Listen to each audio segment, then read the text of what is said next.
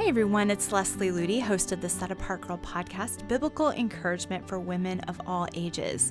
And today we're going to build on last week's episode, which was on true honesty, and we're going to be talking about what it means to go from defeat to victory in our Christian lives. Because under this banner of honesty, we so often use that as an excuse to wallow in our sin and accept defeat and mediocrity as normal in our lives. And yet that's so opposite of what the gospel is intended to do in our lives. Maybe some of you have read the story of Oswald Chambers, who wrote My Utmost for His Highest, which is one of the most famous devotionals in Christianity. And he was such an incredible inspiration to the church when he was alive. But he tells a story of when he was a young Bible college student. People looked up to him. They thought he had his act together. They thought he was such a spiritual person. But he was at a church service one day and he was struggling so much with just defeat and mediocrity in his Christian life and feeling like he was really living a hypocritical lifestyle, like preaching about victory, but not really having victory in his own life. And so God led him to get up in a meeting and confess that he really wasn't living victorious Christianity. And he knew that there was more to Christianity than what he had experienced. And he had grown up in the church. He was a Bible college student. He was looked at as being so spiritual. And people even thought that he was getting up to just give them an example of what they should be doing. And he said, no, I got up for no one else but myself. I need to ascertain what true Christianity is. There's a power in the gospel that I have not yet realized in my own life. And after that confession of where he was at, he began to pursue that something more that was missing in his Christian life, that lack of power, that lack of victory that he felt every single day.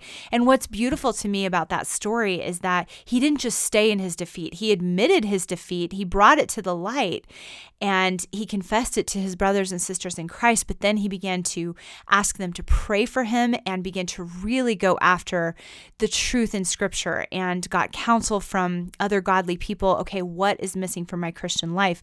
And if you want to read the whole story, just read his book, Oswald Chamber's Abandoned to God, which is a biography about his life. It's a very powerful book.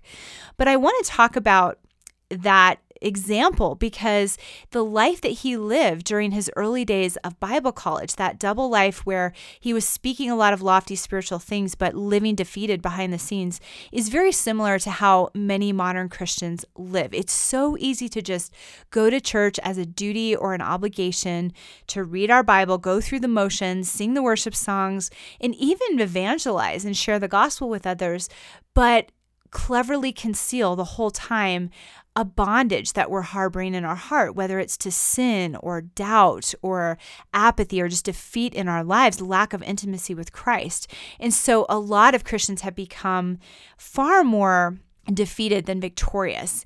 And it's gotten so common that it's even to the point where a lot of churches and even Christian books have redefined Christianity to be sort of like a journey of doubt and aimless searching rather than the procession of world-changing triumph that God intended it to be, as it says in 2 Corinthians 2:14. Many of our church worship services are often filled with songs that declare things like, I'm a mess, God, but thank you that you love me anyway, rather than songs like the old hymns that say, what an amazing, transforming, victorious work you have done in my life. If you compare a lot of the modern worship songs to the old hymns, sometimes you'll see that difference where so much of it is focused on defeat and sin and failure versus triumph and victory like what you see in the old hymns. I'm definitely not against modern songs, but it just kind of shows the trajectory of where a lot of Christianity has gone in the past few decades. Christian bookstores are overflowing with books that just try to help Christians cope with their disillusionment towards God and their bondage towards sin. And a lot of modern Christian music artists sing these really, mournful, soulful tunes about living these sin-laden lives, but accepting God's unconditional love in the midst of it. So Christians who dare to say that they have found victory in their spiritual lives are often mocked and sneered at by other believers. I remember reading a, quote, Christian book on relationships where the author actually mocked single Christian women that she'd met who had said that God had given them peace and joy and contentment in their singleness. She wrote in this book that she walked away from those conversations rolling her eyes, saying that these women were just simply being hypocritical and failing to be honest about how truly miserable they were. She was completely convinced that they were just lying to her face. And that kind of contentment and joy and peace is actually not possible in the Christian life today. Not only are there countless Christians living in defeat today, but so many are beginning to mock and hinder and ridicule the ones who aren't. It's sort of like the words that Jesus spoke to the Pharisees in Matthew 23:13. He says, "You shut up the kingdom of heaven against men, for you neither go in yourselves, nor do you allow those who are entering in to go in." Sort of like misery loves company. Those who are living these defeated lives want everybody else to live that defeated life as well. And because there's such a widespread acceptance of defeat and bondage to sin among Christians today, it's really tempting to accept that as normal in our own lives. But as it says in John 1:6, if we say that we have fellowship with him and walk in darkness, we lie and do not practice the truth. So we may fool those around us into thinking that we have a genuine relationship with God, but we can't fool him. If we proclaim to know Christ, but we're walking in darkness, we're allowing sin to rule us, we are simply living a lie. Now, that doesn't mean that if we have any speck of sin in our lives, our Christianity is a joke. Of course not. We talked last podcast about walking in the light as he is in the light. And walking in the light does not mean living in sinless perfection and never stumbling again. If you want to know more about that, read Philippians 3:12. But when we're controlled by any kind of sin, whether it's open sin or secret sin, then we haven't really grasped the power of Christ in us, the hope of glory. And we're letting darkness rather than light rule over us. A lot of Christians that I know have come to this conclusion that the epic visions of triumph and victory presented in Scripture are nothing more than poetic sounding, larger than life ideals, kind of like those inspirational posters that maybe you see hanging up at the doctor's office or the dentist or the gym, where it's like all motivating and it's some profound statement. It's like designed to just give you a mental or emotional little boost. You might be mentally or emotionally moved by the beautiful promises or righteous standards presented in the Bible, but very few of us actually expect to live them out in everyday life, at least not on a regular, consistent basis. But as I've said many times on these podcasts, God does not give us instructions that he won't enable us to carry out. I think that the first time I heard that it was from Elizabeth Elliot, and I've used it so many times because what he calls us to, he equips us for. So if we are living defeated, sin-enslaved lives, then the fault is with us, not with him, because God does not tease us by making promises to us that he doesn't intend to fulfill. Look at Numbers 23:19 for a little bit more on that. Instead of accepting defeat and mediocrity as normal, God can enable us to follow Oswald Chamber's example and experience the amazing victory of a supernaturally transformed life, exchanging failure for faith and darkness for light. As Oswald himself said, when you know what God has done for you, the power and tyranny of sin is gone. I love that because he clearly did not just get up in that church meeting, confess that his spiritual life was defeated and leave it at that. He pursued that victory and that power that was promised in God's word. And he said, once he finally grasped it, the power and tyranny of sin was gone from his life. Now, this kind of transformation cannot happen through human effort. Even the very best of human effort won't get us there. It's only possible through the enabling power of God. And Oswald Chambers once wrote, when we deliberately choose to obey God, he will tax the remotest star and the last grain of sand to assist us with all his almighty power. That is an amazing reality, and it is so much better than sitting around moaning and groaning about our defeat and our doubt towards God. If you long to be free from the control of sin and you want to put hypocritical living aside and walk in the light as he is in the light, then here's the key. You must know and understand what the gospel really is and let it change you and transform you from the inside out. Let's talk about that for a few more minutes so you really understand what this means. So maybe you've read scriptures like Proverbs 31 that talk about the virtuous woman, or 1 Corinthians 13 that talk about the attributes of unconditional love, and thought to yourself, how could anyone ever really live that way? And I think the reason we so often have those thoughts flit through our minds is because we don't see a lot of people living that way, and maybe we've never lived that way in everyday life. And there have also been so many messages in popular Christian books in recent years that have come out with basically the sole purpose of assuring us that the standards of the Bible aren't really achievable, so we should just all stop feeling guilty about not attaining them. And like I just got done saying, God does not give us instructions that He won't equip us to obey. The Bible is not meant to just be some inspirational book of poetry. It is supposed to be something that is real in our everyday lives, the promises of God, the power of God, the victory over sin.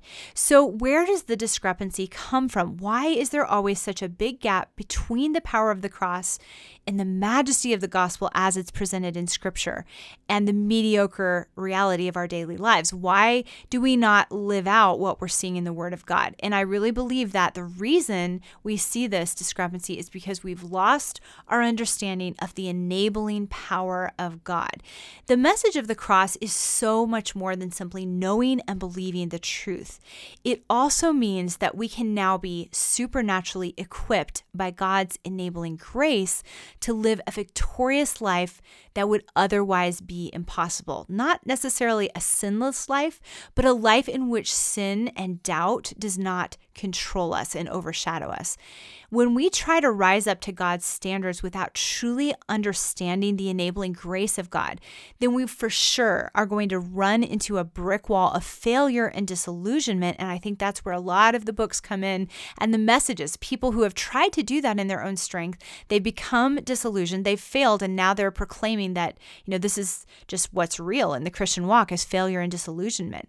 But when we're really transformed and we understand God's grace and we allow that grace to truly overtake us and enable us to reckon ourselves dead to sin, then we can confidently declare, along with Paul, I can do all things through Christ who strengthens me, in Philippians 4:13. That verse is not just supposed to be about, I can lift weights and run a marathon through Christ who strengthens me. It's supposed to be, I can live out this impossible gospel life through Christ who strengthens me. So whether God is calling you away from sin and worldliness, or maybe from legalism and self-effort, the solution is still the same: Jesus Christ and Him crucified. So when the life of Christ, the Spirit of Christ dwells within you, when you truly understand the mystery of Christ in you, the hope of glory, the power of God within you to will and to act according to His good purpose, then you have the power to be holy as He is holy, like it says in 1 Peter 1:15. You don't have to be enslaved to doubt or sin or be helpless against the temptations of the world. You can be set apart for Him. You can walk in victory, not because of your own righteousness, but because you are clothed in His. I love this quote from Evan Hopkins. He said, think about what it is we really possess.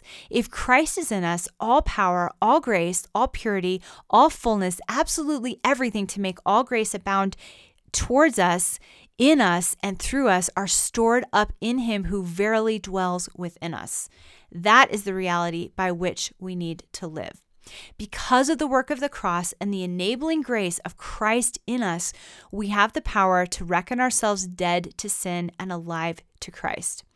So if you hear the voice of God's Spirit nudging you towards greater levels of purity and consecration and set apartness for Him, beware of hiding behind the excuse, oh, that's not possible. I'll always be weak and sinful. I can't expect anything more. Even these Christian leaders don't expect anything more. That kind of logic is not based in the Word of God, and it will be toxic to your spiritual life. Andrew Bonar said this: it is more humbling for us to take what grace offers offers, rather than to bewail and bemoan our wants and worthlessness. And that is so true. Rather than sitting around wallowing in our sin and our worthlessness and our hopelessness, to simply and humbly receive the power of God's transforming grace, Christ in us, the hope of glory. Just imagine if our church services could be filled with Christians who really understood this. We wouldn't be wallowing in defeat and frustration and singing songs about what a mess we are. We would be rejoicing and marveling at the triumphant, amazing, supernatural, victorious, and soul-altering grace of God. Because of the amazing work of God in his soul, Oswald Chambers went from a defeated, frustrated Christian to one of the most joyful, triumphant, and world-impacting ambassadors for Christ in his generation. So if you have ever been tempted to believe that the transforming work of Christ can change everyone else but you, consider the following words that marked Oswald's tombstone when he was laid to rest. How much more will your heavenly Father give the Holy Spirit to those who ask? So here are some final thoughts that I want to share with you. Receiving the supernatural power to walk in the light as he is in the light is not a complicated process.